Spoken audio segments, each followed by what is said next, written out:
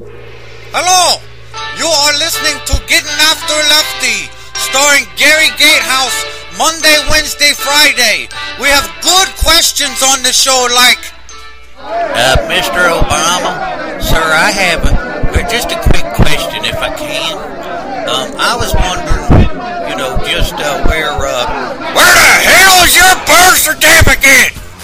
Yeah, here it is, Monday, and you're listening to the Gary Gatehouse Radio Show, Monday edition. Getting After Lefty.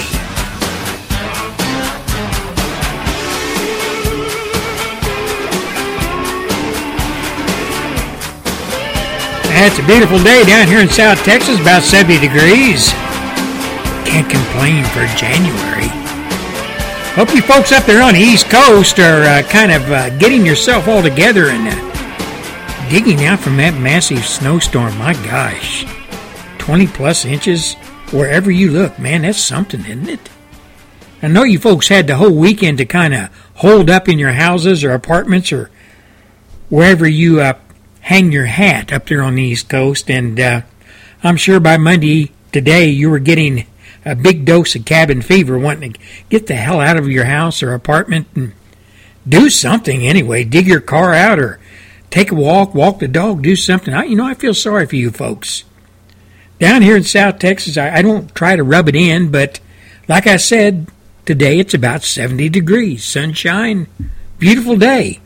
We don't see snow down here. No problem. Maybe all you conservatives, ones that are left up here on the East Coast, maybe you ought to pack your bags and head south. Get the hell out of the East Coast.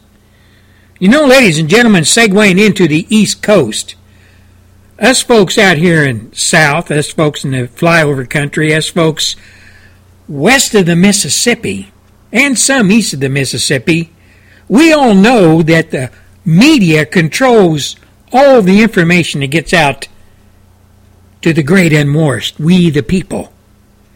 They put that media together, they put it together, and collectively they call it the news, whether it be the news coming from NBC, CBS, ABC, CNN, or Fox News, or the New York Times, or the Washington Post.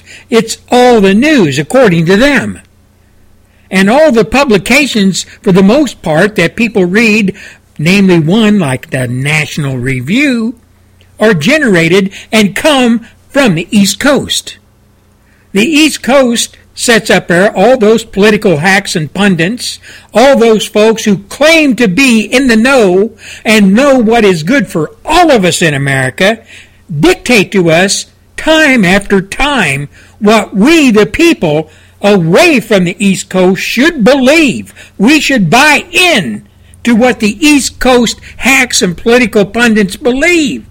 All those folks who are rubbing elbows with a politically correct and political class folks down there in Washington, D.C., namely your Washington senators and House of Representative pukes, all political whores, every one of them. You know, I've said many times on my show that Congress is the biggest political whorehouse in the world, and it is. But you know, ladies and gentlemen, who are the pimps of all these guys that hang around up in Congress and call themselves senators or House of Representatives type folks that are out there representing we the people?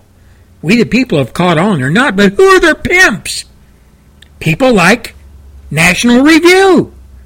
People like mainstream media, ABC, CBS, CNN, Fox News. They are the pimps. They are the ones that spread the gospel of East Coast politics, which for years has been disguised when it comes out of the White House, depending on who's in there, and comes out of Congress, been disguised as we know the best. For you folks out there that just don't have too much going for you. All you toothless hillbillies west of the Mississippi. You folks just don't know what's in, man. You're not in touch with what's going down. And we're going to tell you how to believe, when to believe, where to believe it. And if you don't do it, if you don't sign on to what we say and dictate to you, or anybody you believe in, politically, then we're going to bring them down, man, because they're getting into our stuff. But you know, folks, I got to ask a question here of all you conservatives out there. This all plays into the same thing. Got to ask a question to all you conservatives out there. Just what is a conservative? Just what is a conservative? Is there a hardcore, set in concrete definition? Well, according to Webster, conservatives are those who believe in the value of established and traditional practices in politics and society relating to or supporting political conservatism. Conservative of or relating to the Conservative Party in countries like United States or United Kingdom. Not liking or accepting changes or new ideas. Constituting a political party professing the principles of conservatism. Tending or disposed to maintain existing views, conditions, or institutions. Marked by moderation or caution. Marked by or relating to traditional forms or norms of taste, elegance, style, or manners. That's what Webster says when defining what conservatism is. Webster says that a conservative never bends, never changes from one decade to another. It's all set in stone. It's all just one thing, one guideline, and we have to sit and stand by it. You know, ladies and gentlemen, conservatives are the people of America. This is Gary Gatehouse's definition of conservatism. The one that I live. It might not be your ball of wax, but it's mine. I'm a conservative because I love my country. I believe in the Constitution. I love my family. I love my grandchildren. I want future generations to have the same benefits according to the Constitution, freedom of speech, freedom to practice what the Constitution lays out. I love the military. And I love all individuals who are American and patriotic and stand up and are proud of their country. That's what I consider conservatism. Now, I can put in a few little caveats to that. I'm a pro-life person. I believe in the sanctity of life. I'm a Christian. Those are two of the main caveats of what I said I believe in, or what a conservative is, according to Gary Gatehouse. Now, you or somebody else who says they're conservative might differ in a few things that I just said. You might look at them from a different light. But you still consider yourself a conservative based on whatever values you have. You know you're not a liberal. You know you're a conservative because you have 4 or 5 or 2 or 3 of those things I just mentioned. Now, according to Town Hall, this is the way they see conservatives. This is the way they see them. Conservatives believe that judges should act like umpires instead of legislating from the bench. That means that judges should determine whether laws are permissible under the Constitution and settle debates about the meaning of laws, not impose their will based on their ideological leanings. Liberals, on the other hand, view judges as a backdoor method of getting unpopular left-leaning legislation passed. They don't want umpires. They want political partisans in black robes who will side with them first and then come up with a rationale to explain it. Conservatives believe that please listen to these. Number 10. Conservatives believe that individual Americans have a right to defend themselves and their families with guns, and that right cannot be taken away by any method short of a constitutional amendment, which conservatives would oppose. Now, who has come out in favor of the Second Amendment? Who has argued for the Second Amendment? Well, all the people up on the stage have on the political side, including Donald Trump. But when it comes to the Second Amendment and liberals, Well, they believe by taking arms away from law-abiding citizens, they can prevent criminals who aren't going to abide by gun laws from using guns in the commission of crimes. That's the way liberals look at the Second Amendment. Number 9, conservatives believe that we should live in a colorblind society where every individual is judged on the content of his character and the merits of his action. All the people up on the stage that are vying for that nomination on the Republican side believe in that statement, including Donald Trump. On the other hand, liberals believe it's okay to discriminate based on race as long as it's primarily benefits minority groups. That's the difference between a conservative and a liberal on that issue, race issues, etc.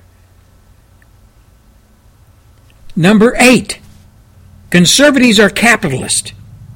Conservatives are capitalist and believe that entrepreneurs who amass great wealth through their own efforts are good for the country and shouldn't be punished for being successful. I'm sure everyone up on that stage that is vying for the nomination from the Republican Party to run for the White House, including Donald Trump, we know believes in that. He is a successful businessman, an entrepreneur, and he is very proud of himself, which he should be. And Americans have no problem with Donald Trump and his success, except some who call themselves conservatives. Now, liberals are socialists who view successful business owners as people who cheated the system somehow or got lucky.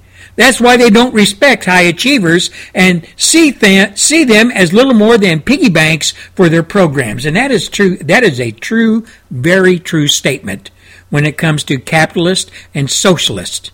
Capitalists, most of them reside in the Republican Party. Socialist, most, if not all, reside in the Democrat Progressive Party. You know, ladies and gentlemen of America, when you think about all the things that we as Americans believe in, we Americans that are proud of our country, and I'm not saying that some people on the left aren't proud of their country. I'm not saying that. I'm just saying conservatives, they are more proud of their country. They love their country. They stand up for their country. They don't want anybody messing with their country, including people who reside in Congress, including fellow Americans like Obama. You know, ladies and gentlemen, when this gang of 22 come out with that big front page deal on National Review magazine and made the statements by each individual, all 22 of them made a statement why they signed on to that, whatever you want to call it. They're shallow. They're shallow people, ladies and gentlemen. And I don't support any of them. I used to really like Thomas Sowell. I really used to like listening to him and what he had to say when it came to politics, when it came to race issues, when it came to all kinds of issues. But Mr. Sowell, you've lost me, sir. When you signed on with that other 21 hyenas that the National Review put on the front page or the front cover of their magazine and went after Mr. Donald Trump, words flying around like Hitler and words flying around that we conservatives don't really appreciate. You lost me, Mr. Sowell. You lost me. Glenn Beck, you're showing your ignorance, man. You're showing your stupidity, man. I don't give a damn who you underwrite or stand by, Mr. Cruz, whoever. He's a good man. But to come out and make some of the statements you're saying about if we don't elect Mr. Ted Cruz, my grandchildren and my children, I fear for their well-being? Where are you getting that from, Mr. Beck? You're listening to the Gary Gatehouse radio show, Monday edition, the Getting After Lefty show. And I'm going to get after Lefty, and I want to get some on the right who claim to be righties. But I don't know if they really are. We'll be back after the Phyllis Schlafly report. Stand by.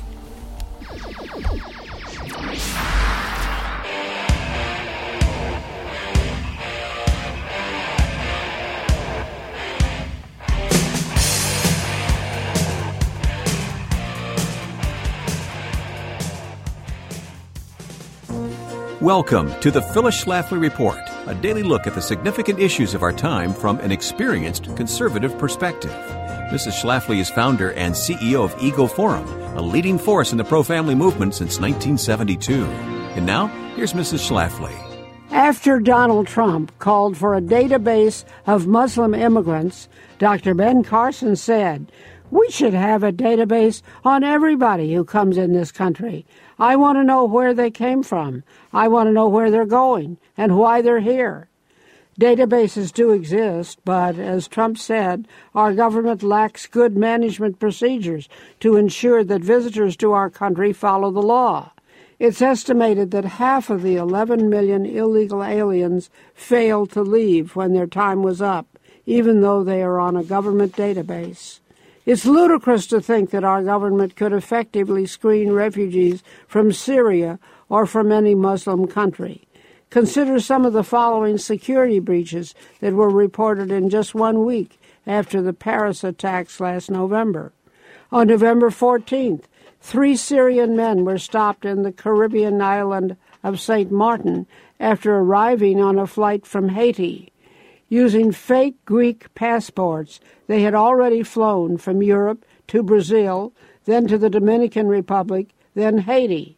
3 days later, 5 more young men were detained in Honduras, also using stolen Greek passports. They were on their way to the United States through Mexico. On November 16th, 6 young men, 5 from Pakistan and 1 from Afghanistan, crossed illegally from Mexico into Arizona near Tucson. Sheriff Paul Babu warns that terrorists are using well-established smuggling routes to come across the border. On November 19th, 8 tough-looking young men from Morocco were arrested at the airport at Istanbul, claiming to be tourists, but carrying maps and directions to Germany. Turkish authorities believe the men were being smuggled by ISIS to join the fight in Europe on behalf of the Muslim Caliphate. Tell your elected public officials to just say no to Syrian refugees. For up-to-date information on why amnesty and guest worker plans are mistakes, and on how illegal immigration makes U.S. taxpayers pay heavy additional costs for schools, hospitals, Medicaid, prisons, and all social benefits, write Eagle Forum Radio, Alton, Illinois, 62002. Ask for Immigration Facts, or visit our website, eagleforum.org. That's eagleforum.org. Then join us daily for more on the Phyllis Schlafly Report. You are listening to the sound of the heartbeat of an unborn baby just 28 days after conception. Every day, more than 3,000 abortions are performed in this country, and each abortion stops the heartbeat of a living unborn baby.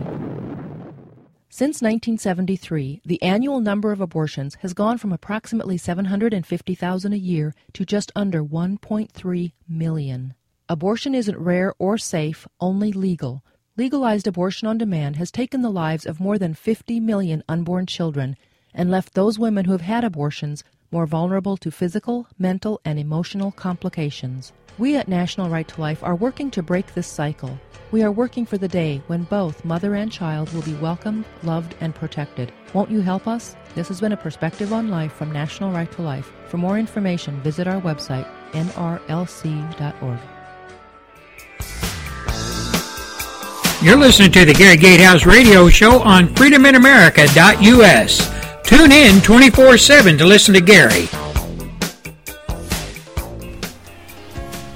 Now, you folks, all you cowboys and cowgirls up there in Fort Worth and Dallas, this song's for you, and I guess that includes Glenn Beck and his 2 yokels that sit on either side of him when he's doing his radio show. Fort Worth beer just ain't no good for jealous.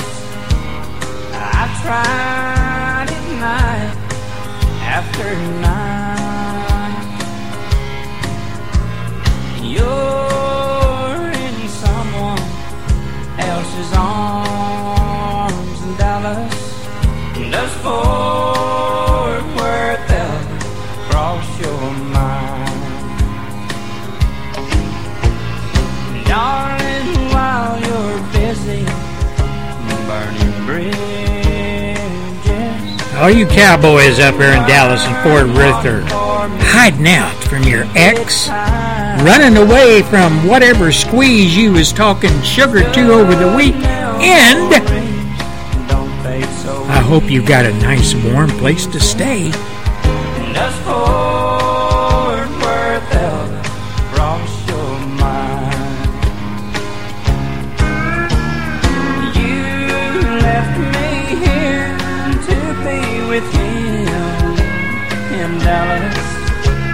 And I know it hurt you at the time,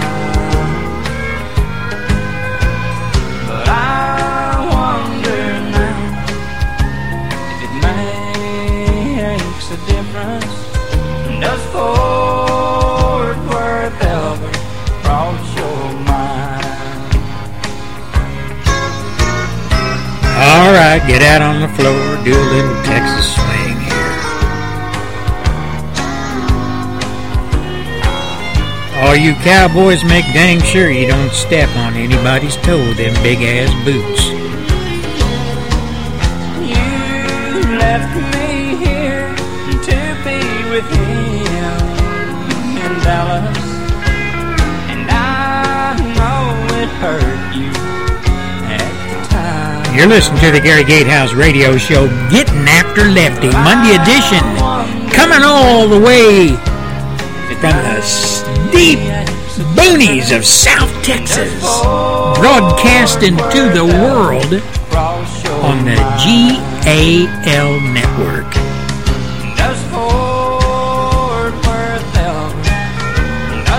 That's right, folks, boonies. I live so far out in the boonies, they had to pipe in sunlight. Now, folks, getting back to what we were talking about, what conservatives are, let's visit number 7. Conservatives believe that abortion ends the life of an innocent child, and since we believe that infanticide is wrong, we oppose abortion. Indeed we do. Indeed we do. I'm a pro-life person, and I stand by it. But there are conservatives out there that believe what I just said, that abortion ends the life of an innocent child, and since we believe that infanticide is wrong, we oppose abortion. But there are conservatives who oppose abortion, but also say the government has got its fingers in the pie and dictating to women about abortion. They have the right, Roe v. Wade, regardless of what you think about it. I hate it. I oppose the whole concept of abortion, and I will not stand by and not speak out. But there are people who call themselves conservatives, call themselves Christians, who oppose the whole concept of abortion, but then they go to the other side of the equation and say, I oppose abortion wholeheartedly. I don't believe in it. But I don't believe I have the right to dictate to a woman if she can have an abortion or not. That's between her maker. But, you know, ladies and gentlemen, there are individuals that even believe that way. I know of 2 individuals that used to attack me almost daily when I talked about abortion and the staunch stand I took. Abortion is wrong, it's murder in the womb, and I do not support it in any way, shape, or form, and Roe v. Wade can go to hell. That's my stand on it, and I'm a conservative.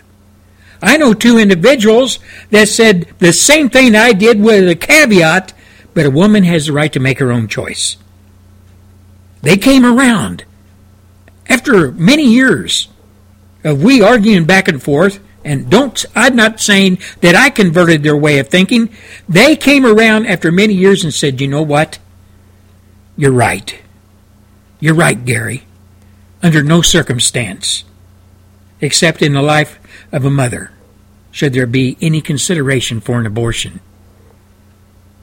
And there's a couple of other caveats people throw in there too, who are conservative in the case of rape or incest.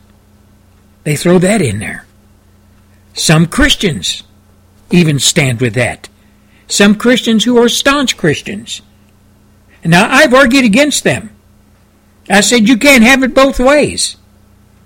Now, I watched an interview the other day with Mr. Donald Trump, and they hit him on that very issue, abortion. Where do you stand today? I'm against it. I've always been against it. I've always said that I do not sign onto the concept of abortion. I do not support it.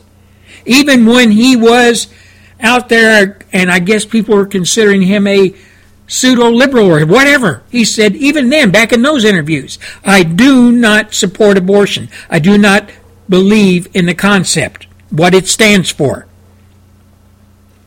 Now, we all know the Bible says people can change their mind. People can be convinced otherwise. People can be shown what, for instance, abortion, what it does to a family, what it does to the mother, etc. And they eventually, maybe some of them come around to believing, such as I do, I'm pro-life. Now, if everybody signed on to the same staunch, hardcore, down the line, ticket all the boxes off as somebody laid out what a conservative is, we would be what a lot of people say Rush listeners are. Mind-numbed robots. God gave us all a brain. God gave us all the ability to take what we know, whether it be based on common sense, whatever, do our own analysis, form our opinion, and stand by it. Whether it be an issue of abortion, Second Amendment rights, whatever. But you know, ladies and gentlemen, when you talk about abortion, Mr. Donald Trump has said he does not believe in abortion. It is wrong. Now, in the past, he made the same statement with a caveat, right to choice. That was him in the past. Now, most liberals, despite what they will tell you, believe that abortion ends the life of an innocent child, but they prefer killing the baby to inconveniencing the mother. That's the way liberals look at it when you talk about abortion. It's a matter of convenience or inconvenience. And they look at the child as nothing more, in the womb as nothing more, a lot of them have said, nothing more than a parasite, a hunk of meat. To me, that is beyond inhumane to even have a mindset like that. Do you think Donald Trump thinks that way? No. Mr. Trump, and I repeat, has said he does not believe in abortion. It is wrong. Now, in the past, he has made the same statement with a caveat, right to choice. Since then, he has changed and came around. And there's nothing wrong with that. People do it all the time, depending on whatever issue. Now, if we look at number 6, conservatives believe in confronting and defeating the enemies of the United States before they can harm American citizens. Donald Trump has said since day one that he loves the military. He's going to build the strongest military the United States has ever seen. He believes in confronting the enemy, and he believes in the American people. And he will build a military to protect the American citizens. Liberals, on the other hand, believe in using law enforcement measures to deal with terrorism, which means that they feel we should allow terrorists to train, plan, and actually attempt to kill Americans before we try to arrest them, as if you can just send the police around, to pick up a few terrorists here or there, or a terrorist mastermind hiding in Iran or the wilds of Pakistan. Just send some police out from New York or somewhere. Send them over to Iran and Pakistan and knock on the door. I've got a warrant here. I got a warrant here to arrest you. You're a terrorist, and we're going to bring you back to New York and prosecute you. Boom! Wham! There goes your head. Ladies and gentlemen, but that's the way liberals think. Donald Trump doesn't think that way. We visit number 5. Conservatives, but not necessarily Republicans, believe it is vitally important to the future of the country to reduce the size of the government, keep taxes low, balance the budget, and get this country out of debt. How many times has Donald Trump repeated those almost same words in debates on the political campaign trail? How many times has he said, I want to reduce the size of government, introduce a new way of taxation, lower it, balance the budget, and get this country out of debt? He says, I will do these things. I will get jobs back in America. You can't deny he hasn't said that. Now, liberals and Democrats, for the matter, believe in big government, high taxes. And they have never met a new spending program they didn't like, whether we will have to go into debt to pay for it or not. They don't care. Borrow from China, borrow from whoever. Get that damn money and spend it, by God. Donald Trump is a businessman. If he operated his business the way liberals and really a lot of Republicans do in Congress, he would be broke or been broke a long time ago. He's a capitalist. He knows how to make deals, and he says that every day. Liberals, Democrats, some conservatives, and a whole lot of Republicans in Congress, they don't know how to make a deal unless they're dealing with each other, tapping each other on the two behind closed doors just to keep both of their asses in power. That's the deals they cut. You know, ladies and gentlemen of America, if you look at the whole crux of the matter, when this gang of 22 went after Donald Trump, and they said that all this rhetoric they spewed, all the things that they said about Donald Trump, none of it holds water. None of it. And I'm proving it right now. Number 4, conservatives believe that government, by its very nature, tends to be inefficient, incompetent, wasteful, and power-hungry. That's why we believe that the government that governs least governs best. Donald Trump has said that the people in Congress are stupid, and he meant it, and they are. And he knows the American people are sick and tired of the people in Congress kicking us down the road. Sick and tired of the people in Congress spending all of our hard-earned tax money and sticking our hand out and wanting more. And he said he is going to switch that around. He's going to turn that around. He's going to get America out of that ditch and back on the main road. But if you look how liberals think about that, they think that the solution to every problem is another government program, even when those new programs create new problems, often worse than the ones that were being fixed in the first place. The solution is always, you guessed it, another program. I don't think Donald Trump will march to that tune. He can't run a business. He can't run a successful business that he has built based on things like that. Number 3, conservatives are patriotic. Believe that America is a great nation and are primarily interested in looking out for the good of the country. That's why we believe in American exceptionalism. America first. How many times has Donald Trump said America is great? And he's going to make it great again, even better. Because we have to admit, after 8 years of Barack Hussein Obama Jr. and his ilk, we have to admit that the left and Obama and his Marxist socialist progressive ideas have almost destroyed this country.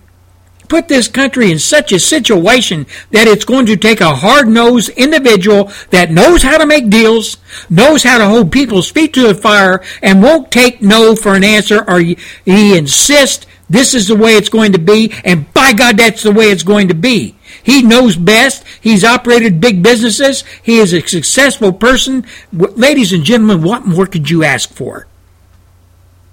Time after time, he has said that he loves this country.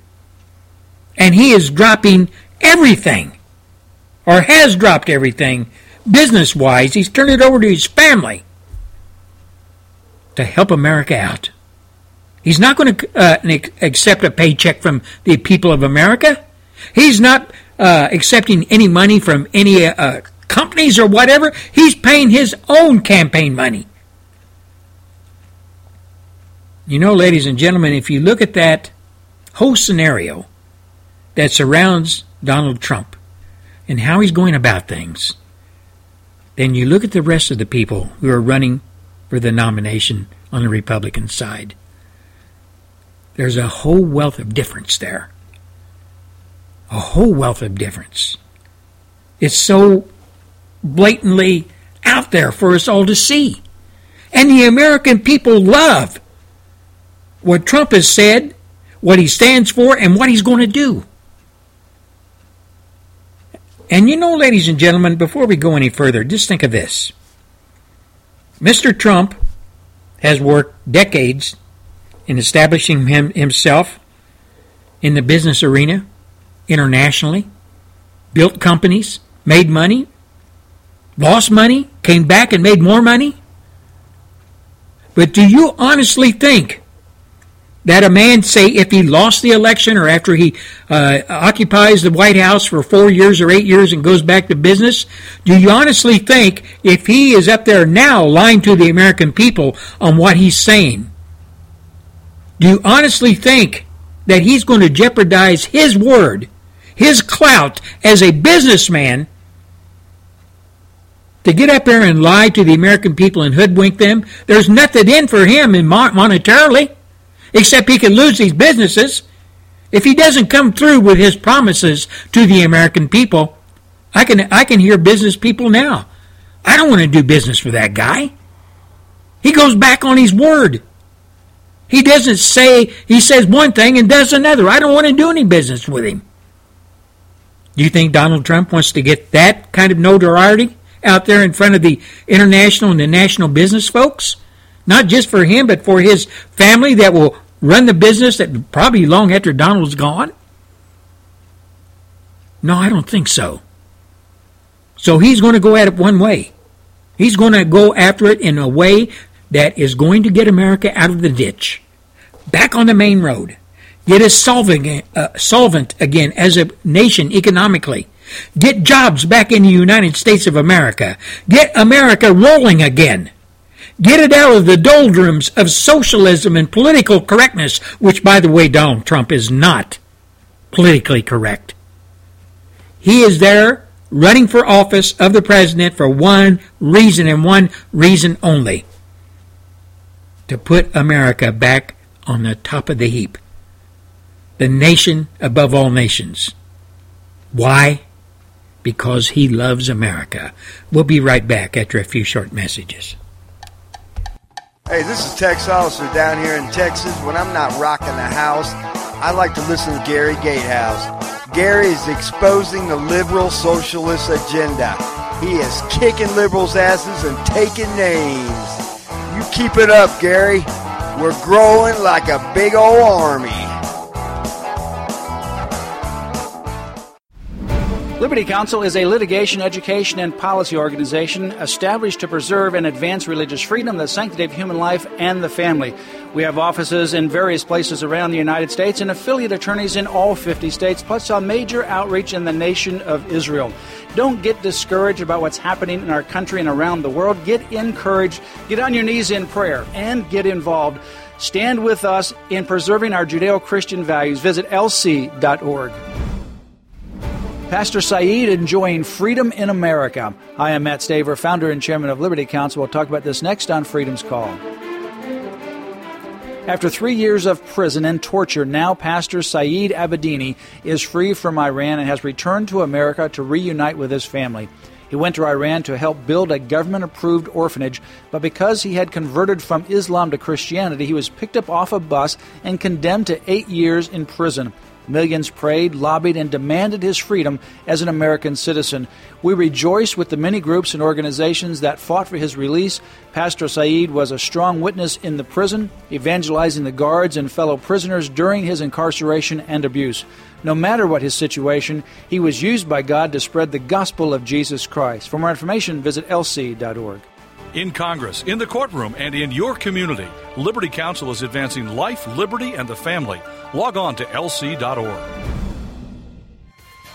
Hey, it's Gary Gatehouse, and I'd like to give you a hot flash here. Trade Martin, that's right, Trade Martin, famous producer, famous music writer, now has his own radio show on Sunday morning. That's right, Big Dog Radio. And you can get him on Big Dog Radio, blogtalkradio.com. Don't forget, every Sunday morning, 9:30 Eastern Standard Time. You're listening to the Gary Gatehouse Radio Show, Getting After Lefty, Monday edition on freedominamericaradio.com. Listen to the Gary Gatehouse Radio Show on freedominamericaradio.com every Monday, Wednesday, and Friday, 5 to 7 p.m. Central Standard Time. Be there when we get after Lefty. You know, we were talking about how people can change. And if you just listen to that last segment about the Reverend Siad, or however you pronounce his name, a converted Muslim to Christian, a Christian preacher, if you will, who waded back into the fire and went back to the Middle East to build orphanages as a Christian pastor, and was captured by the Iranians and held prisoner, stuck with his faith. He went from a Muslim to a Christian. Now, if we can believe that, and he has shown that we should believe that, then why are we having such problems, some of us, not all of us, with the fact that Donald Trump could change in some of the issues he once believed in to some of the things he now says he has changed and believes a different way? Why is it so hard? Why is it so hard for America to accept one guy that did something, converted from Muslim to Christian? Then why is it so hard to believe Donald Trump? Is it because all the media out there is telling you not to believe Donald Trump? Yeah, I think that's so. I think that's so. Just like the Gang of 22. A bunch of nobodies, really, who tried to dictate to us how we as Christians, how we as conservatives should think conservatives should be, according to them. No other way, according to them. You know, ladies and gentlemen, if you look at number 2 here in this whole list of things about conservatives, most of them anyway, believe in God and think that the Constitution has been twisted by liberal judges, illegitimately, of course, trying to purge Christianity from the public square. We see this all the time in the news. We know that to be true. We also believe, most of us anyway, that this country has been successful in large part because it is a good Christian nation, and if our country ever turns away from the Lord, it will cease to prosper. Donald Trump believes in that. He said he's proud of his Christian religion. He's a Presbyterian. He believes in Christian religion. How can anybody that pays attention to Donald Trump or otherwise accuse him of lying on that issue? But liberals, on the other hand, most of them anyway, are hostile to Christianity. That's why whether you're talking about a school play at a Christmas time get-together, a judge putting the 10 Commandments on the wall of his court, or a store employee saying Merry Christmas instead of Happy Holidays, liberals are dedicated to driving reminders of Christianity from polite society away. They don't want nothing to do with Christianity. You see, the secularists, for the most part, reside in the liberal neck of the woods.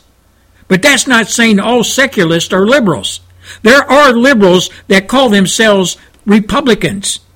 And there probably are secularists who are Republican, or at least sign on to the idea of secularism. You know, folks, if you look at the whole scheme of things, when you try to hang ideas, policies, how people respond to issues, etc., on an individual based on what you think they should say or not say, based on what you believe in, they should believe in. I was that way for a long time. But I've come to realize that being a conservative, we are not stiff-necked. We are not hardcore stiff and do not bend or give or at least consider little bitty options to being a conservative. Little other ways that conservatives express themselves or their mindset.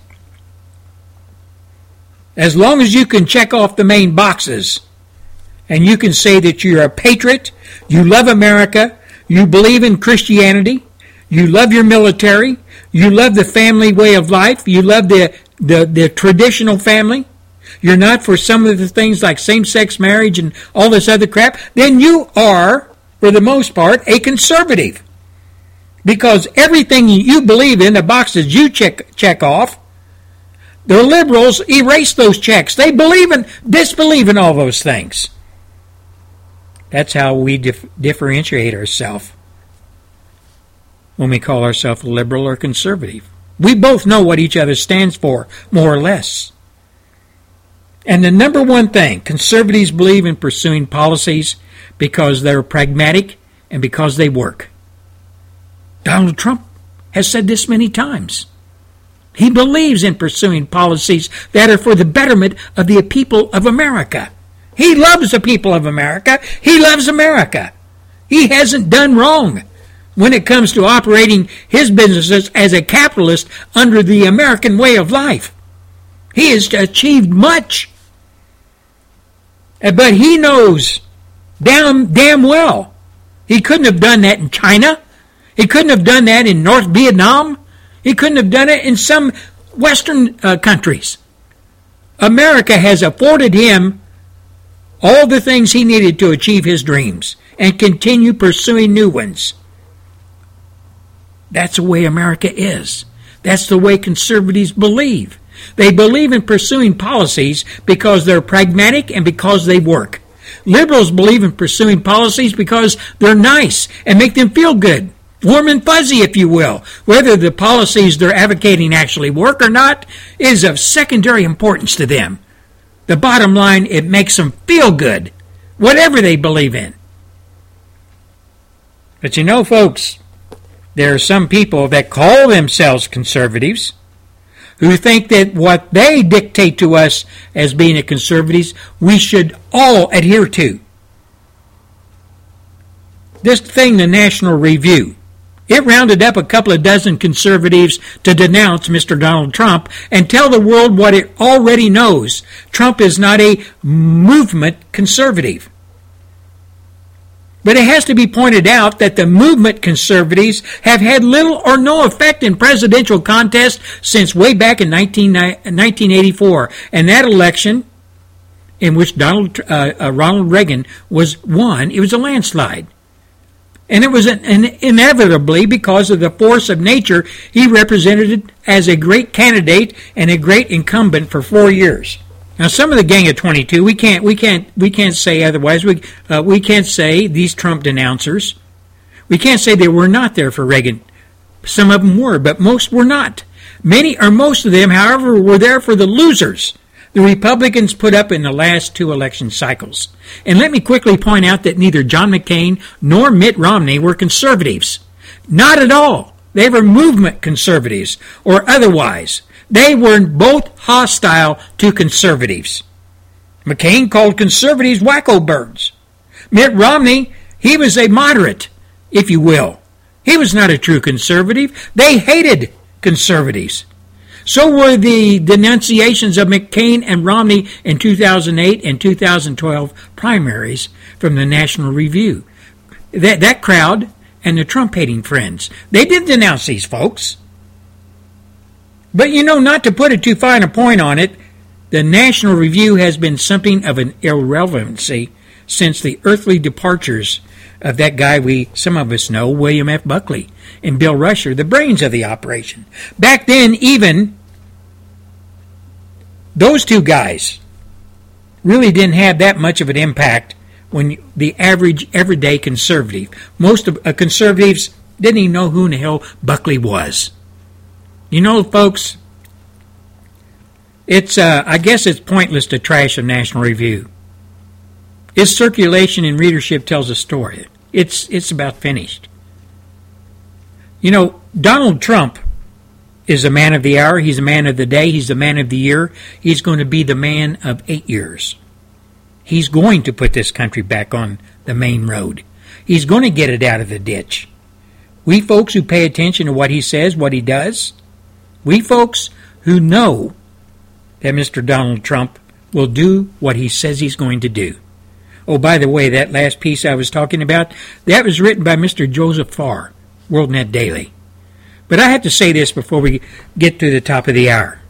And I have to say this to my fellow patriots, my conservative patriots. One thing is for sure. One thing is for sure. National Review publication, The Gang of 22, the anti-Donald Trump missives, 22 self-appointed so-called conservatives think they can speak for all of us, we who call ourselves conservatives. We are not tainted by the inside of the Beltway virus that thinks that they can dictate to we the people not just what conservatism is, but what we should and should not believe. They control the mainstream media, and we who pay attention know the mainstream media is controlled by a higher authority, and it damn sure is not conservative. These 22, for the most part, are nothing more than East Coast political hacks. Their little smug world of we know everything has been turned over by Donald Trump. The whole inside the Beltway Washington, D.C. gang, whose have been blown apart. Their whole world has been blown apart by Mr. Donald Trump. And the political elite can't stand it. Their voice is becoming more and more faint. Their voice is falling on deaf ears. And all I can say is keep it up, Mr. Donald Trump. Keep it up.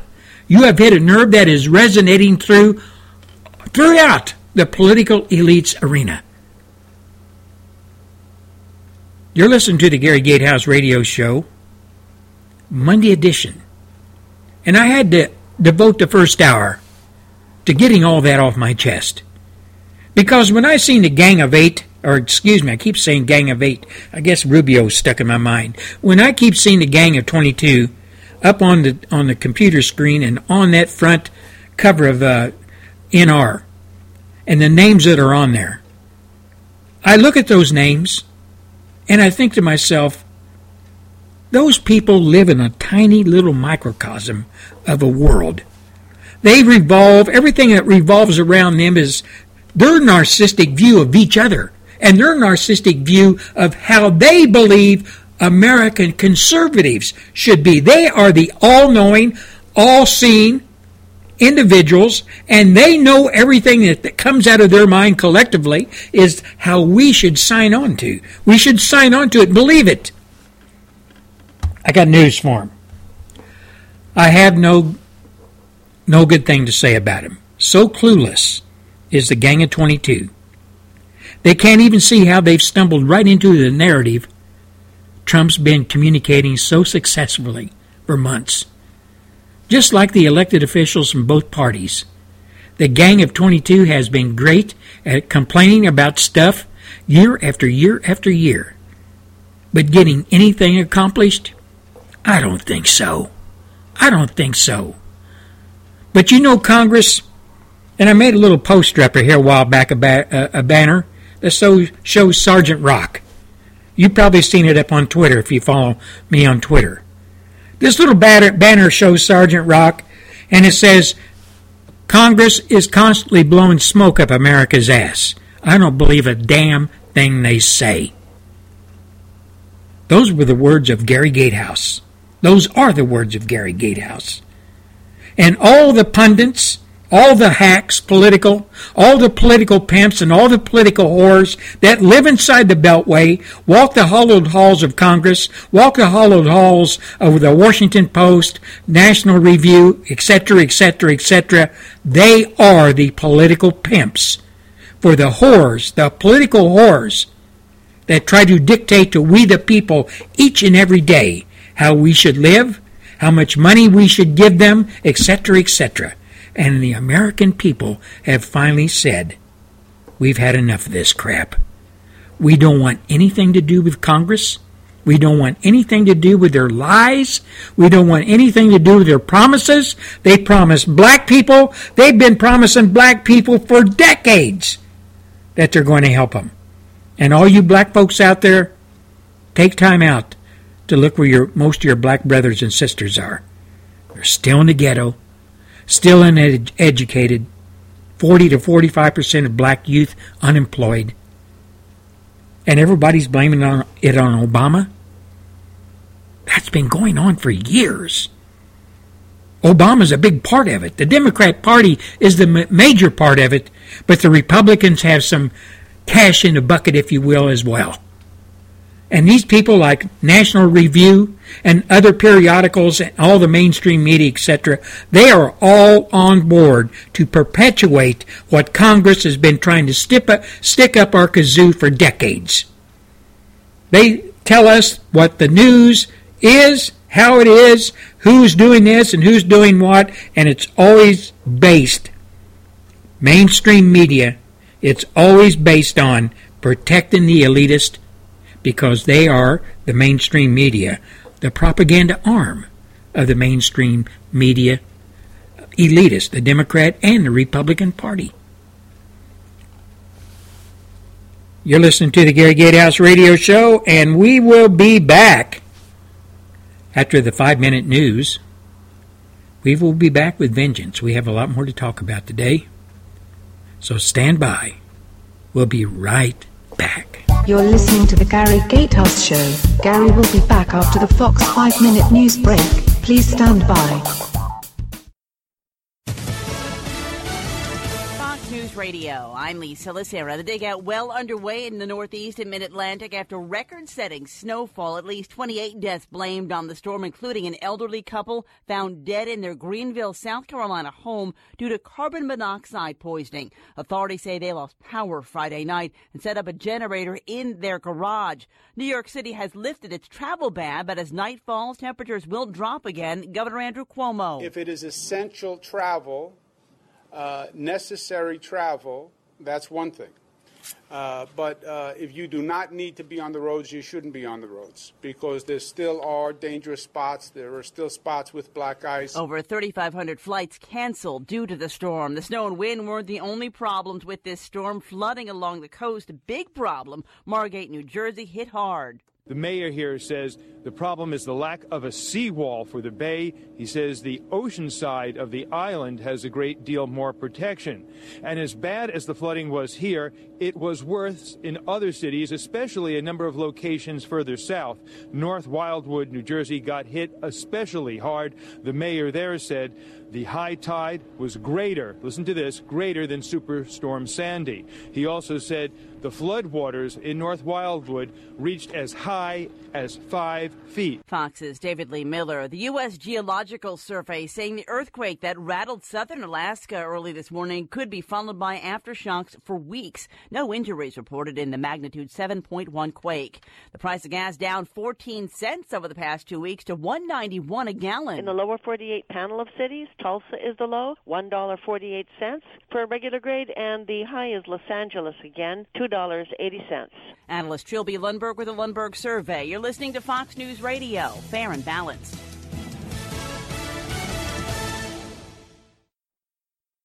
Real experience, real insight. We're following this explosive story. Nothing gets by Greta. Then this is all BS. What was that all about? There's no spin and no question. O'Reilly dominates. Plus, smart, sharp, and cutting edge. It's the news of the day, but with a little heat. Megan delivers. And Sean seals the deal with fearless talk. What part of that are you understanding? Most watched, most trusted, Fox News Channel. There's more to Fox News Radio than meets the ear. Go behind the headlines and join the conversation on the hottest stories of the day on the Fox News Radio Facebook page. Be a part of the Fox News Radio Facebook fan community. Post comments and tell us your opinions. See behind-the-scenes photos and videos and post your reactions to the stories that matter to you. Click the like button on Facebook and connect with breaking news and features like Fox in the Fast Lane, House Call for Help, and more. Go to Facebook.com/Fox News Radio. Republican presidential candidate Marco Rubio gaining momentum a little over a week before the Iowa caucuses. Rubio now has in his pocket the backing of Iowa's largest newspaper, the Des Moines Register. On Fox News Sunday, he called that affirmation that our campaign is a serious campaign about solving the problems before this country. Rubio has also been a target of attack ads on the trail more than any other Republican. He sees that as a positive as well. We are a campaign that is gaining momentum and support, and obviously other candidates view that as a threat, and so they're responding. Rubio is polling at 12% in Iowa, well behind Donald Trump and Ted Cruz. In Newark, New Jersey, Gernal Scott, Fox News. Republican frontrunner Donald Trump spending time in Iowa today, going to church this morning. Religious voters a big factor in next Monday's caucuses. The Zika virus continues to be a threat in Latin America and some Caribbean islands. The mosquito-carried infection blamed for thousands of birth defects. Healthcare officials both in the U.S. and Brazil are positive that Zika virus infection of a pregnant mother will lead to complications for the baby, as there has been a steep rise in Brazil in cases of microcephaly or too small of a head. A baby recently born in Hawaii to a mother who spent a month in Brazil while pregnant has the same condition. But now Brazil's doctors are noticing a number of cases of the rare Guillain-Barré syndrome, which causes one's immune system to treat one's nervous system as an infection, resulting in paralysis. Aside from not traveling, doctors are pushing for home and local mosquito control measures. In Miami, Eben Brown, Fox News. Transgender athletes should be allowed to compete in the Olympics and other international events without going through gender reassignment surgery. That's according to new guidelines adopted by the IOC. International Olympic officials telling the AP they changed the policy to adapt to current scientific, social, and legal attitudes on transgender issues. Lisa Lacera, Fox News Radio.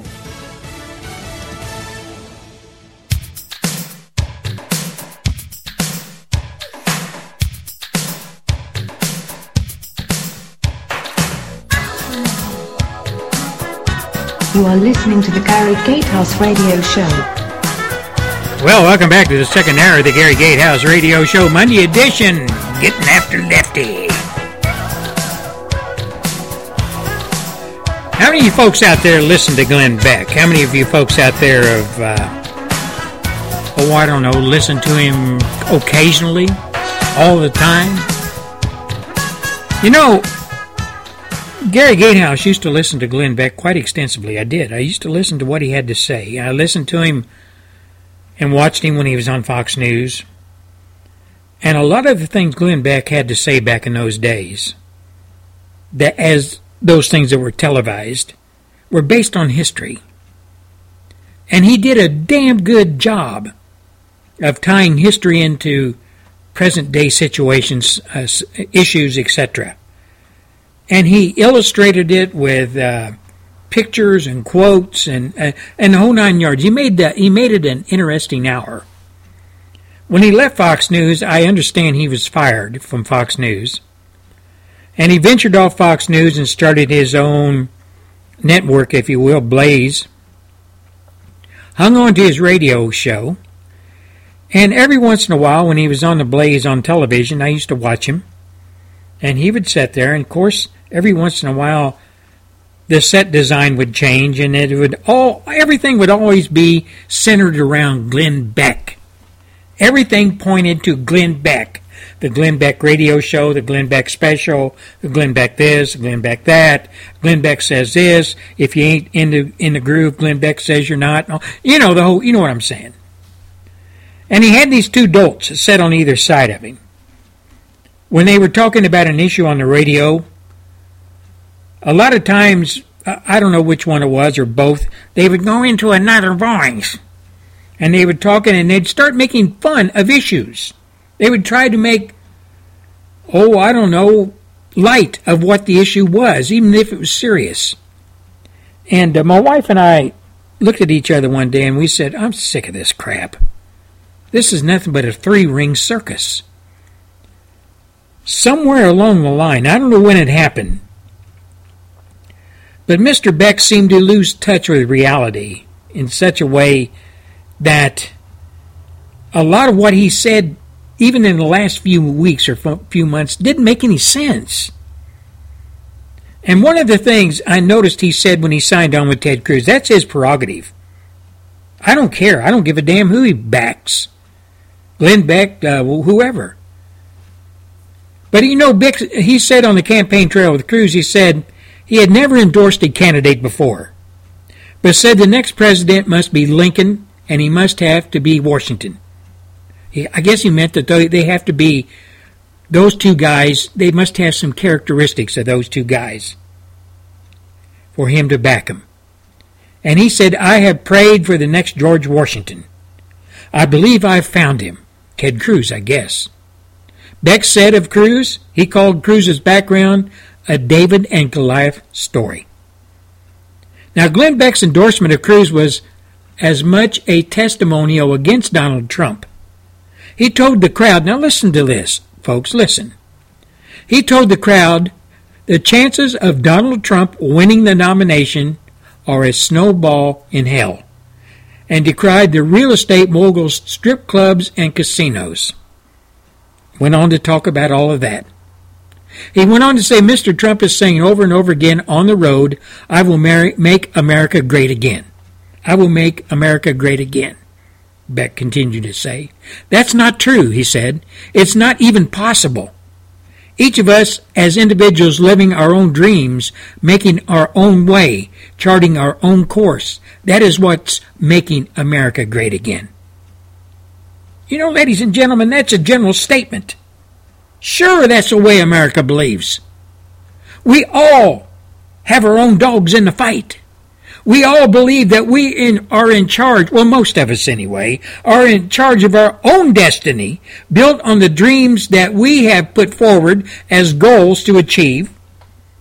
We all believe this. We who believe, we as Christians, as conservatives, as Americans, as patriots, we understand all of that. That's kind of the makeup of the DNA overall of America. Rugged individualism. But a lot of that rugged individualism has eroded over the years. A lot of it has been impugned, besmirched, and made fun of by the left and some on the right, the Republican Party. I guess you'd call that the right. They have stood up in front of God and everybody and told conservatives to butt the hell out, sit in the back of the room, shut your damn mouth, you don't count, you're nothing but a bunch of wacko birds, you cling to your guns and Bibles, and you're nothing, you're useless to the Republican Party. How many times have we heard the leadership of the Republican Party tell conservatives that we don't count? As a matter of fact, some of you have even made statements publicly that we conservatives are a threat to the Constitution and a threat to America. How can we conservatives continue to sit there and being smacked upside the head daily by people that we have cast our votes for decade after decade, and they have thrown us under the bus? Now, when Beck said that Trump said he was going to make America great again, and Beck said that's not true, it's not even possible. Each of us as individuals leaving our own dreams make our own way. He knows damn well what he's saying. He knows damn well what Mr. Trump is saying. Mr. Trump's not saying, I'm going to control you, all of you in America, and I'm going to make it possible for you to do what I want you to do. I'm going to chart your way. I'm going to not allow you to make your own way. I'm charting your own way. And that's what's going to make America great. Donald Trump's going to make America great. Do you really believe that Donald Trump thinks that way? Do you really honestly believe, that Donald Trump thinks he's going to come in there as President of the United States of America and dictate to the American people down to the family? Do as I do. Do as I say. Do it when I tell you to do it. I am a dictator. I'm in control. I'm a tyrant. And I will control America. I will make it great in the eyes of Donald Trump. Do you honestly think that?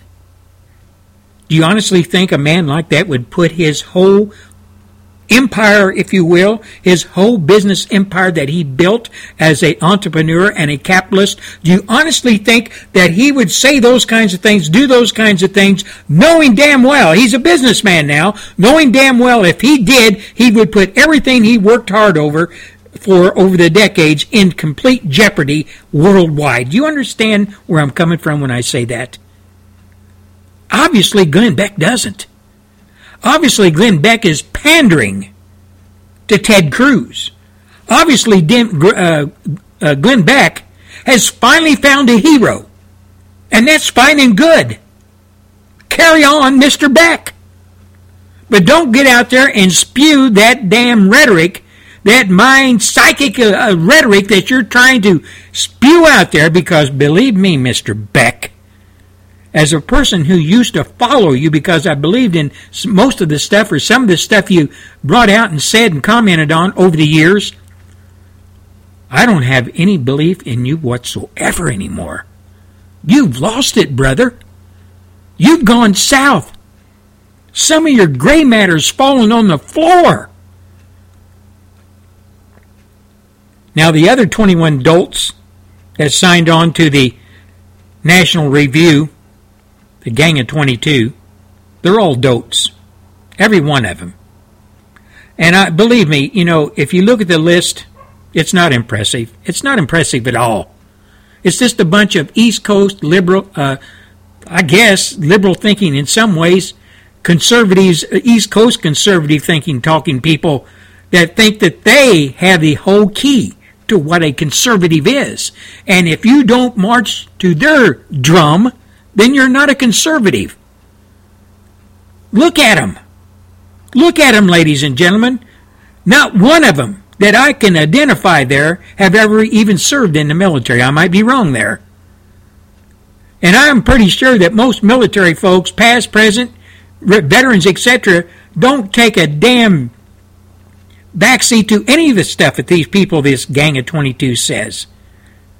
We veterans know, most of us are conservative, that the Gang of 22 and what they said on that, in our cover and inside of it, we know that these people, they don't hold any water when it comes to we conservatives. They just don't. They speak for those, I guess, who sign on to the way they look at things. But we conservatives out here in the flyover country, down south, us folks that make a living, not living a living going out and pimping the conservative political horrors out of D.C., we make a real living. And we don't take what the Gang of 22 says. We don't even take it with a grain of salt. This is Gary Gatehouse, and we'll be back after a few short messages.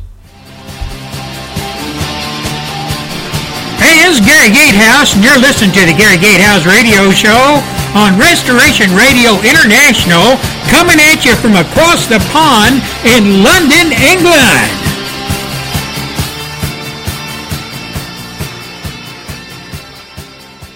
Hi, I'm Paulette Carlson. Do you really know what your child is doing right now? Caring parents just like you of 15,000 children who died of drug abuse and violence in the last 6 months thought they knew too. Working hand in hand with Vietnam Veterans of America, Veterans Against Drugs, through their Commitment to Life program, wants to put an end to drug abuse, violence, and the fear you have for your child's future. Please help me and other caring parents by visiting the Veterans Against Drugs website at bva.org.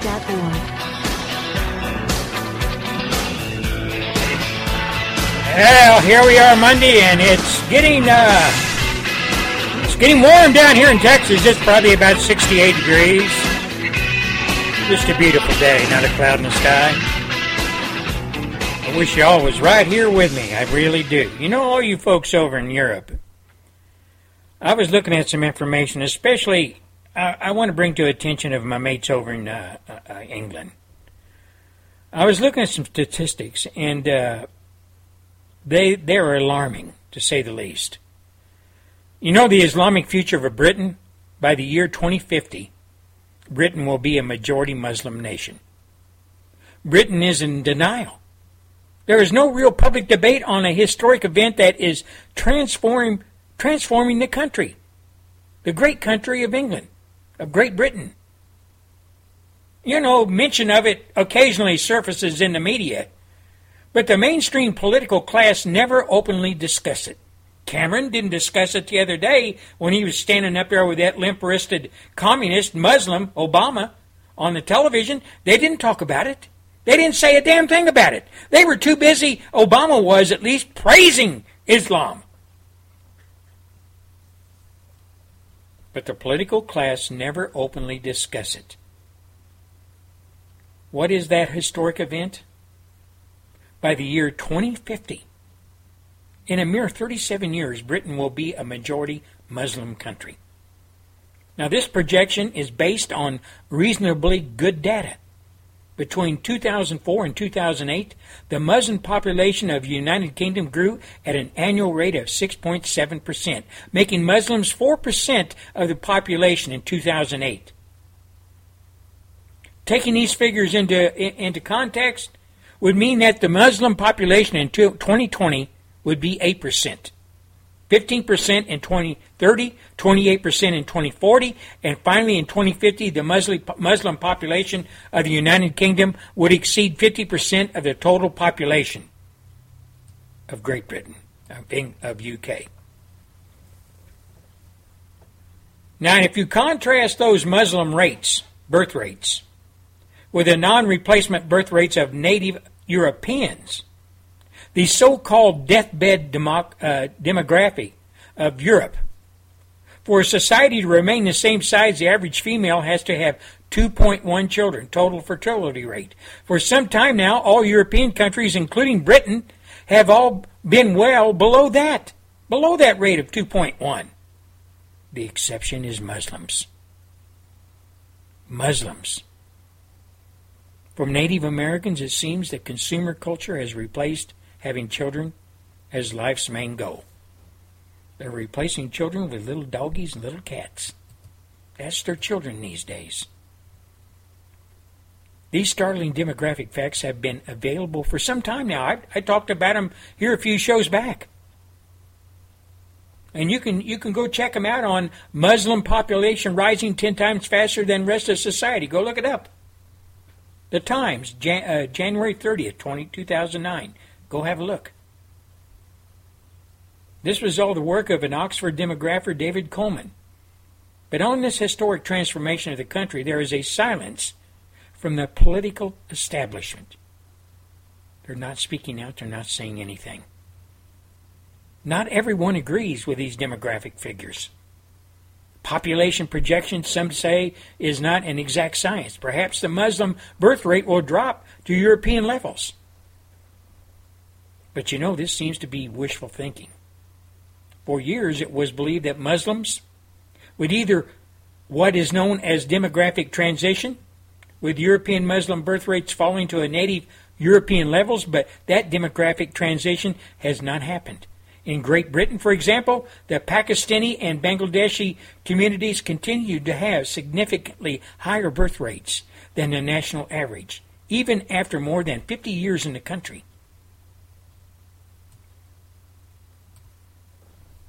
I guess what I'm trying to say is, and I'm going to be called a racist for it, but like I said, I don't give a damn. Europeans started out as white, right? It was white folks. They started Europe. They founded it. They founded their countries. The history's there. Thousands of years. They fought their wars. They died. They built countries. They built their communities up, their cities. White folks. I guess what I'm trying to say is, by the year 2050 in the UK, and I would imagine all over Europe as well, the white folks aren't going to be in charge anymore. The white folks are going to be at the back of the bus. The Muslims are going to be in charge. The Muslims are going to be telling you white folks, not in just Europe, but in America as well, they're going to be telling you, you better get your prayer rugs. You better sign on. We're in the majority now. And if you don't, well, we're just going to take care of business. But you know, many British people find it hard to believe their country could become majority Muslim. After all, it was never what they wanted, so why? We don't want it, so I guess it'll not happen. But you know, in a democracy, should it be happening? But we have had such disbelief before, back in the 60s and the 70s. Many people scoffed at the notion that London could ever be majority non-white, but today it is. Today it is. The fact is that the deathbed demographic of native Britons has come up against increasingly Muslim birth rates, and the result is a classic geometric increase in the Muslim population. You know, folks, why has the Muslim birth rate not fallen off to native levels? Just as there may be cultural reasons for the low birth rates of native Britons. There may be strong cultural reasons for high Muslim birth rates. But as you know, we bought into the zero birth rate here in America a long time ago. White folks did. And the same thing's going on here. The same thing's going on here. We have people from third world countries coming across our border illegally. Our government's welcoming them with both welcome arms, giving them everything they need, all the transitional tools that they need, money, housing, free education, free health care, you name it, just like they do in Europe. And these third world countries, they're just going to overrun us. And the population of America, which is predominantly white today, is going to go away. And I have to ask a question. Where are white people going to end up at? In Europe and in America? Servitude? Under the boot? Payback? Whatever. Is that where we're going to end up at? I think so. I think so. And the thing that really scares me, I'll be long gone. But my grandchildren and great-grandchildren, they're going to have to live under that. And one yard measure, or measure you can look at to see just how Europe's going to be and just how America's going to be. And I said it the other day on my show.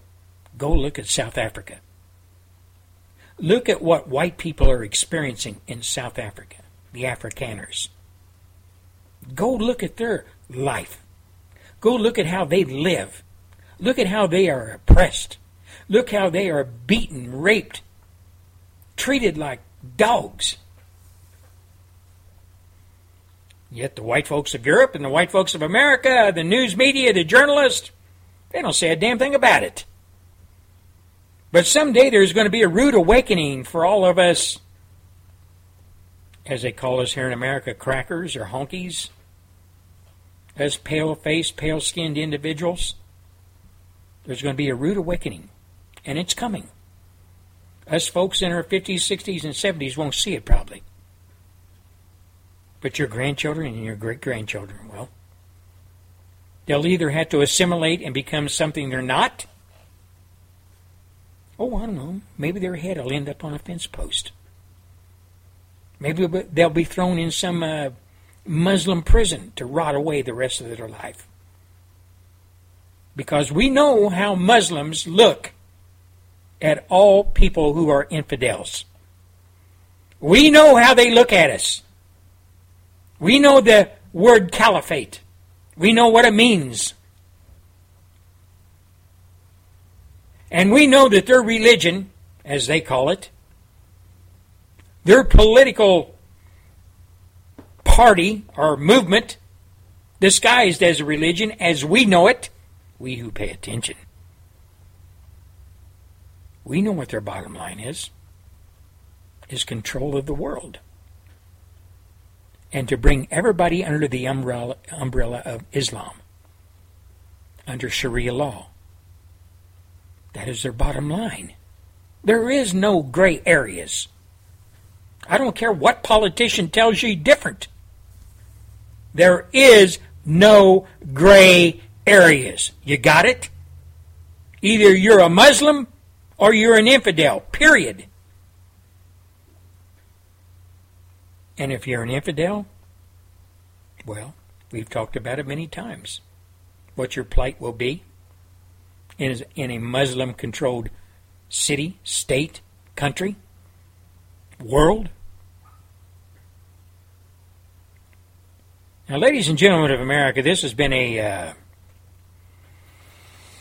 I don't know, a show that has bounced around, and I've talked about many things today.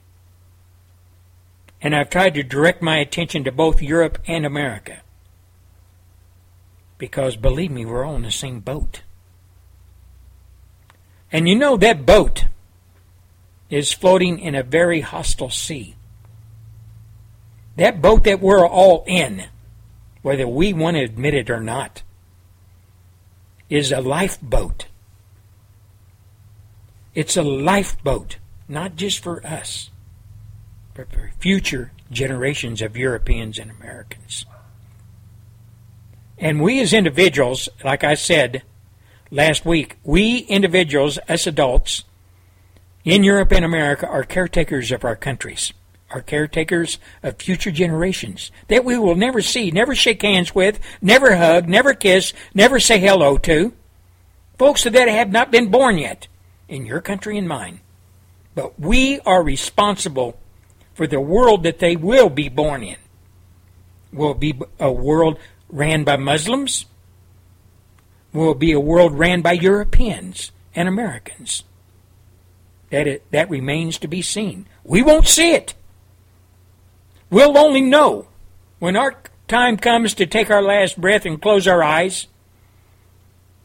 We'll only know within our own minds if we have left things on the table the way they should be for future generations, or we have turned our back on them and sold them out. Our politicians are already doing it. They're selling us out. They're selling our children out, our grandchildren, our great-grandchildren, and future generations. They've already sold them out. They've already wiped the slate clean. And they've already let it be known to we people that are living today, us folks that want a good place for our children and future generations to be raised in and grow up in. They've already let it be known to us that we don't count. We don't count. It's the Muslims that count. It's the third world countries invading my country that counts. We folks that try to make a living, bust our ass every day, working our ass off to pay our taxes and abide by the laws, we don't count. We have no voice. In Congress, in Parliament, wherever. We're just hunks of flesh. That the politicians look at us as somebody that they know that they can hoodwink, jostle around, promise this, promise that, to just get the vote, to keep their ass in power, and increase that power. Because they got better things to do. They've got to make damn sure that the Muslims and these third world people that come into my country, your country, they've got to take care of them. Because they are the future voters that will keep their ass in power. And every once in a while, the politicians look over their shoulder to see if we, the people of Europe and America, have had enough. Just every once in a while, they'll look over their shoulder and see what the playing field looks like. Are there some agitators down there? Are there some people down there that are finally speaking out? Then they look back and they sit down in their chair and they light up a big old cigar or whatever and a big old drink, and they say to themselves, nah, I don't have to be worried. Those stupid bastards are still sitting down there swimming around in the swill, not knowing what's really going on. We've got them by the short and curlies. You see, folks, the politicians, I don't care if they're in Europe, I don't care if they're in our country, the United States, New Zealand, Australia, Canada, they're all from the same cut of cloth. They look for ways, they devote a lot of their time looking for ways to fool the population, to fool their constituents, to hoodwink them, if you will. We all know, we who pay attention know, that the politicians could give a rat's behind about we the people, about the folks of Europe, about New Zealand, Australia, Canada, free peoples everywhere. They have but one mission in life: keep their butts in power, and find and create new ways to hoodwink those people that keep voting them in. We'll be right back after our voice from South Africa with Ricky Rasmussen. She has some new information that I'm sure all of us here in America would like to hear. We'll be right back after her show.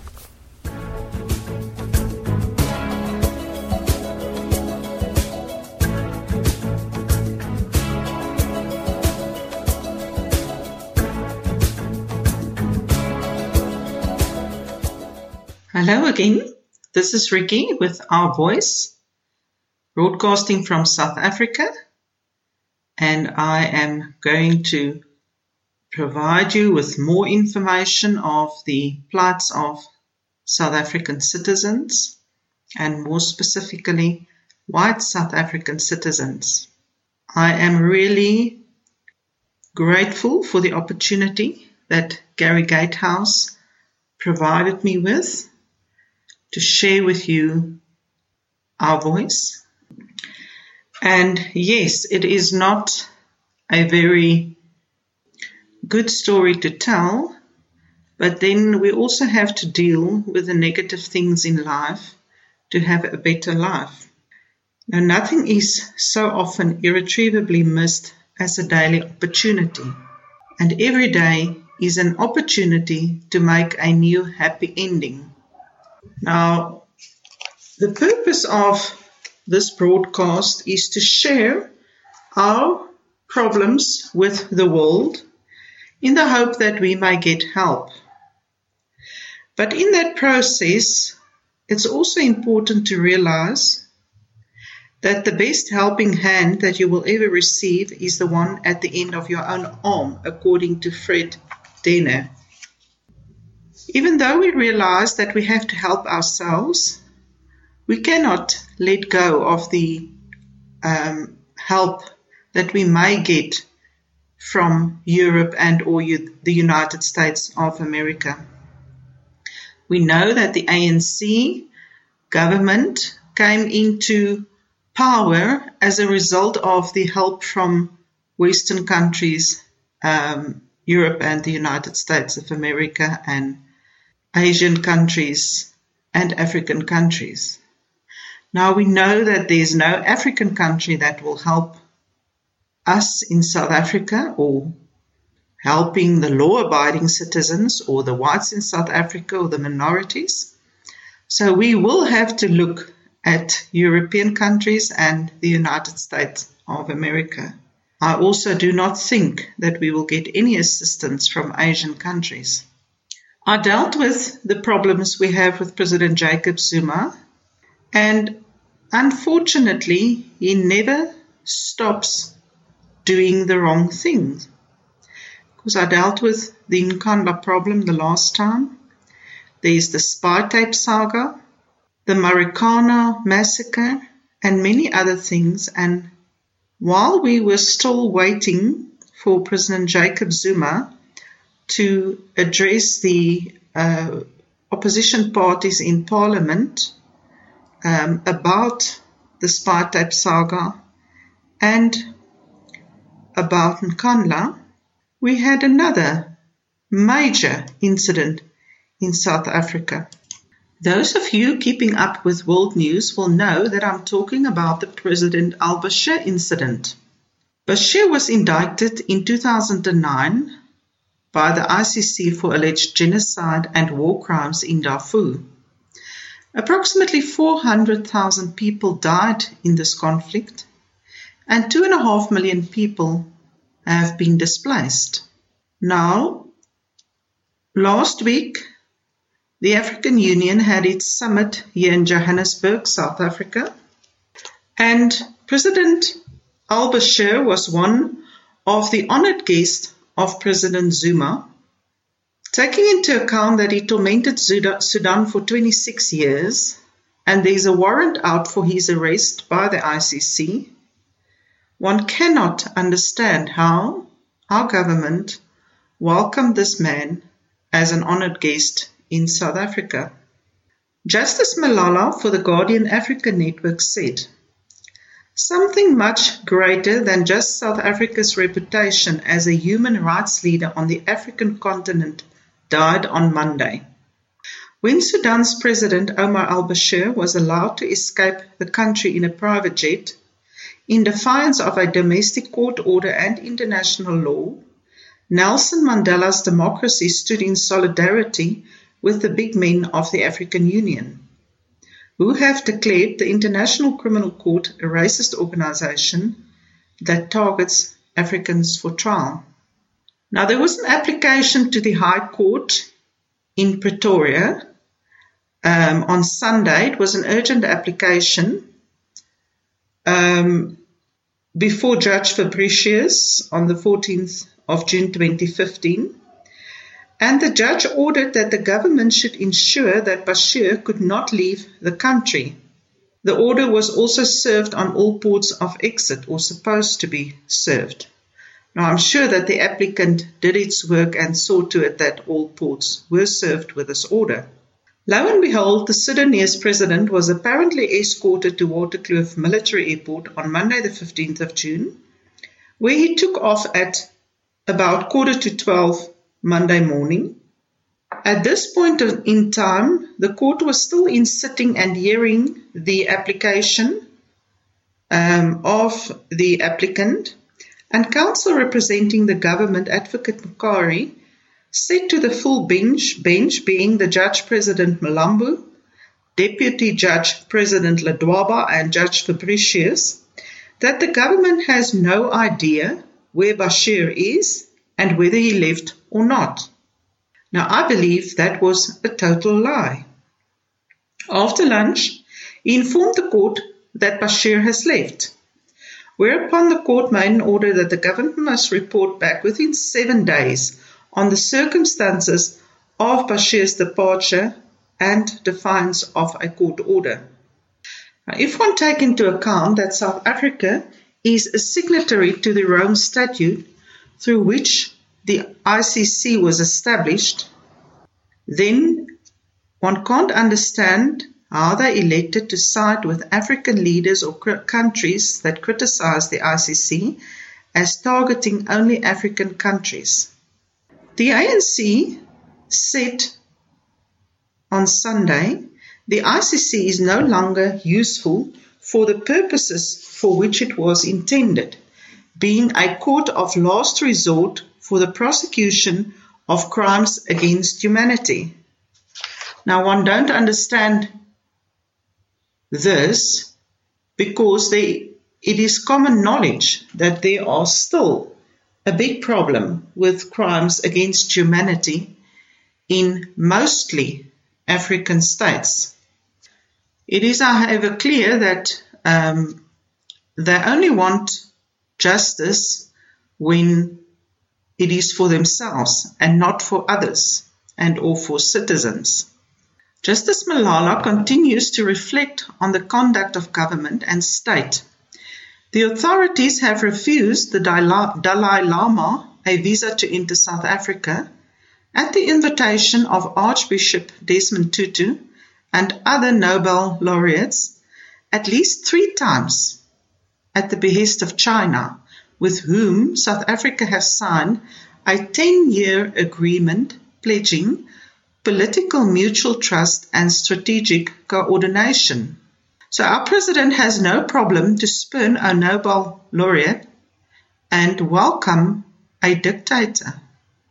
And one may say, throwing a blind eye and or assisting him to flee the country when the warrant, when the government was ordered to arrest him on the ICC warrant. Justice Malala further said, Robert Mugabe, accused of the murder of thousands of his own citizens in the 1980s and the torture of many more in the 2000s, was wined and dined on a state visit here a few months ago. And South Africa defended Bashir since the ICC issued its first warrant for his arrest in 2009 under the guise of building ties with the African Union. The effect of the above is that the South African government has broken its own laws and acted in defiance of a court order. By protecting Bashir and allowing him to escape, our government has openly taken sides with Africa's tyrants and disregarded the human rights violations and rights of the victims. Our government placed themselves above the law and our constitution. In view of the fact that whites in South Africa are also not fully protected by our constitution, we are not really surprised that citizens of other African countries does not count. I can maybe understand the criticism of the ICC, but to ignore a High Court order from our own judiciary, or the government's judiciary, it is clear for anyone with two brain cells that we, whites and all minorities, and even citizens of South Africa who does not vote for the ANC, have a serious problem as long as the ANC remains in control of South Africa. We need a miracle and definitely assistance from Europe in the USA.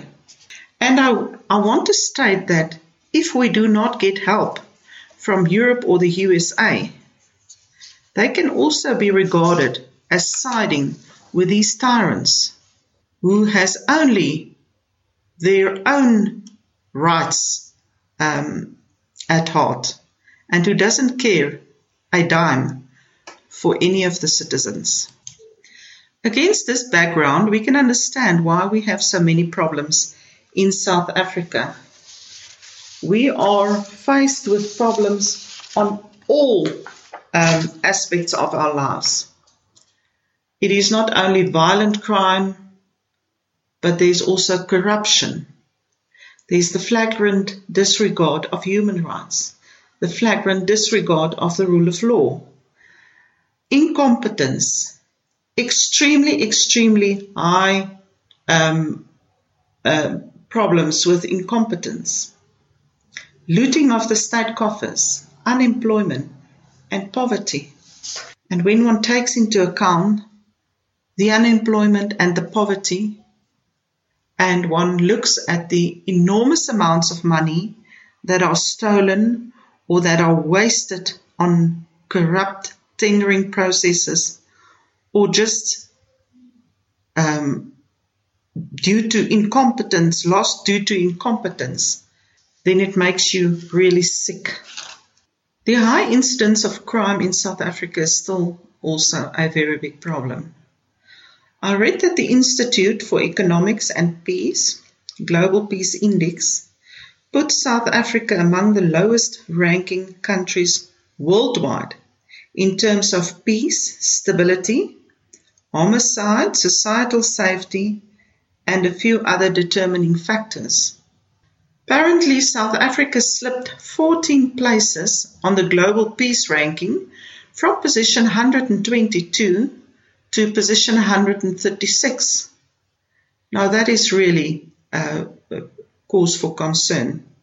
South Africa has the 8th highest murder rate.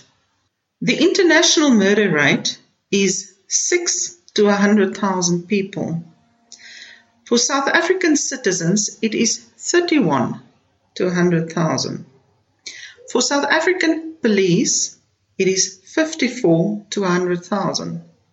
But for farmers in South Africa, it is 133 to 100,000. Now, if that is not a cause for concern, and apparently, well, it is not concern for our government because they do nothing about it, then it is clear that we, as citizens of South Africa, will have to stand up, will have to keep on talking about this and share this information all over until somebody comes to our assistance. They have compared the murder statistics from 1950 to 1994. About 7,036 people have been murdered in a year. For the period 1994 to 2003, it was an average of 24,206 per year. That is 3 times more than pre-1994. The brutal murders on whites by blacks have soared in 2015 in comparison to 2001, April 2001, April 2002, and April 2003. In April 2001, 5 were killed on farms, 2 men and 3 women. In 2002, 8, 4 men and 4 women, of which 2 were an Indian couple. And in 2003, 3 were killed on farms, and they were all 3 men. On the 22nd of April 2015, there were already 20 black on white murders. In May 2015, 22 whites were murdered by blacks. And since 1994, more than 85,000 whites were brutally attacked, slaughtered by blacks. In the past week, Thursday the 11th of June 2015 to the 18th of June 2015, there were 10 farm attacks. Now, I'm not going to deal with each of those attacks. I just want to share 3 with you. In the Brits area, it is close to Pretoria, a 71-year-old male and a 40-year-old male was tortured and dragged around in the veld on their farm. Van Wyk, the younger man, was shot in the leg, and the 71-year-old male was nearly killed when a sword was pushed down his throat. Now, isn't that absolutely horrendous? The old man said that he really does not want to live anymore, even though he survived this attack. An elderly man was hacked to death. Elderly woman was hacked to death on a farm outside Pretoria where she lived on her own. This is a constant problem. Every day you look at the news or you look at Twitter or Facebook to see if there had been a murder or an attack again. And this is just the most violent crimes that I'm referring to. But it's only the tip of the iceberg. We don't hear about everything because every attack in a neighborhood, for instance, will not always come to our ears or eyes.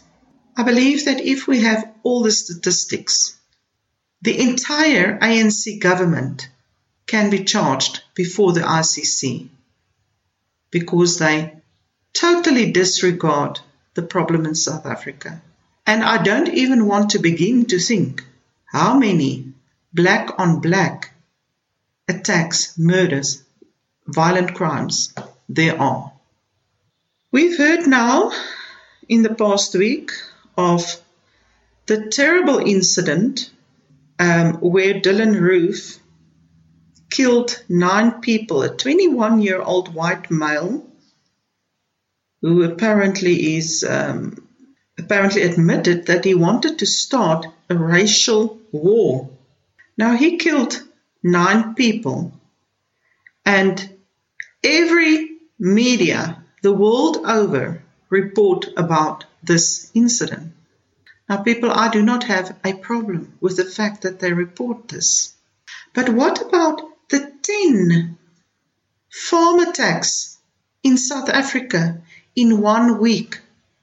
What about the 22 murders in 1 month? What about all the other attacks by black on white in South Africa in this year alone? Do we ever see the international media reporting about this? I don't think so. If you know of any, I will appreciate if you can forward it through to me. Another thing about these attacks on farms and in town is the fact that it's mostly aged people that are the victims. People of 75, 80, 67, 65, 60. It's hardly ever that you find that people below 40 is being attacked. One gets the impression that all our old people are targeted because they are soft targets. And that is really a sad, sad situation. I want to prepare a report on the attacks by black on whites in South Africa to try and determine what the reason for these attacks are, and to see if it's clear in most instances that it is racially motivated. But there's also a big chance that it can be orchestrated by someone who can possibly gain from killing all the whites.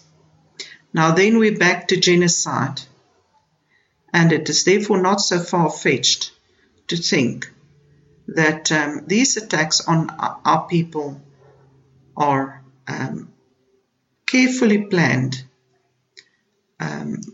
by South Africans or outsiders, or with the help of outsiders. We don't know. There's already been rumors that Zimbabwean citizens has been sent to assist with the killing of South African whites. Through Weboso, I have also asked farmers to consider the possibility of taking in homeless or unemployed whites on their farms. Firstly, to hike up the security, because if there are more people, it's less likely that an attacker will attack. And also to empower our people and to share the farmer skills with these unemployed people. Even our young people just finishing school can be helped in this way. So maybe any of you know a farmer who can help, please share the message. Or if you know of any white person who has been attacked by a black, also share the message so that I can get the information, and which can enable me to compile this report and to help our unemployed and our homeless white people. I have said it before and I want to repeat it. Please send me an email with your thoughts, with your suggestions, or anything that you think which can help us here in South Africa. My email is Ricky, RIEKIE, at Weboso, WEBOSO.org. Ricky at Weboso.org. If you miss it, you can also look on Facebook for Weboso, WEBOSO.org, and you will find all my details there. Thank you, folks, for listening in, and enjoy your day. You've been listening to Our Voice South Africa with Ricky Rasmussen on the Gary Gatehouse radio show. We'll be right back after a few short messages.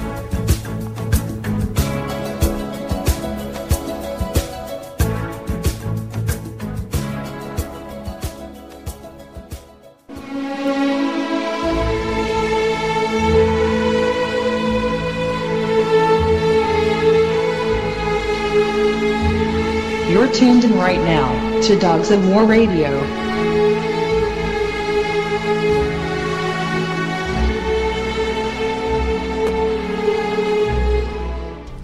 You're home. You served your country with honor. Now it's time to strike out on a new path forward. You're a veteran. You set the standard for character, integrity, leadership. And you've gained valuable skills. Skills employers are looking for. At jobcenter.usa.gov, you can get access to personalized services and the support you need to find the perfect career. This is U.S. Navy and Marine Corps veteran Montel Williams saying, visit an American Job Center today and discover your next opportunity of a lifetime. You gotta take care of Texas, it's the only one we got. If you're way up in Lubbock or down in Luckenbach, gotta conserve water, keep the air clean. Take care of Texas, don't you know what I mean, y'all? Kevin Fowler here. Texans take great pride in keeping our air clean. Visit TakeCareTexas.org and take the pledge to help keep it that way. We'll send you a free Texas State Park Guide. You gotta take care of Texas, it's the only one we got. Sponsored by the Texas Commission on Environmental Quality. You know, folks, before we close the show today, I just want to pass on an observation I've made over a long period of time.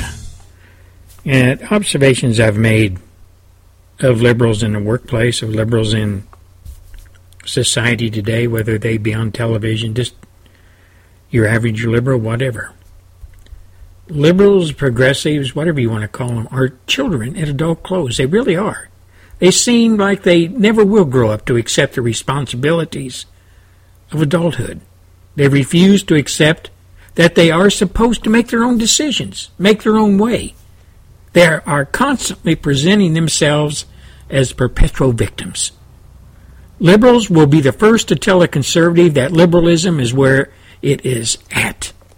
Those who sign on to liberalism are all-knowing, all-loving, all-caring, most educated people in America. And they are ready to sign on to any lame-brained idea that comes along, as long as it furthers their religion of socialism. Socialists disguised as liberal communists, disguised as progressives, and they are all ready to spend your money, America, ready to spend your money to further their causes. And all I have to say to most Americans, all of us patriots that work hard for a living, all of us patriots that pay our income taxes, all of us patriots that are working just to put food on the table for our kids, ourselves, our house payments, car payments. Wake up, America. Liberals, these people, Marxist, socialist, communist, progressives, who are to the left of conservatism, are dangerous. They are in many cases overeducated, taught by communist Marxist professors who indoctrinate, not teach. Wake up, America. We are paying for the destruction of our own country. Every day we do not stand up to this ungodly movement called liberalism is another day where a chunk of America is hacked out by these people, these godless people, and America, another chunk of America, as we know it, is destroyed. This is your host, Gary Gatehouse, Monday edition. I hope you have a great day. Be careful. And the Gary Gatehouse radio show will be talking to you again come Wednesday. Until then, this is Gary Gatehouse saying, good day.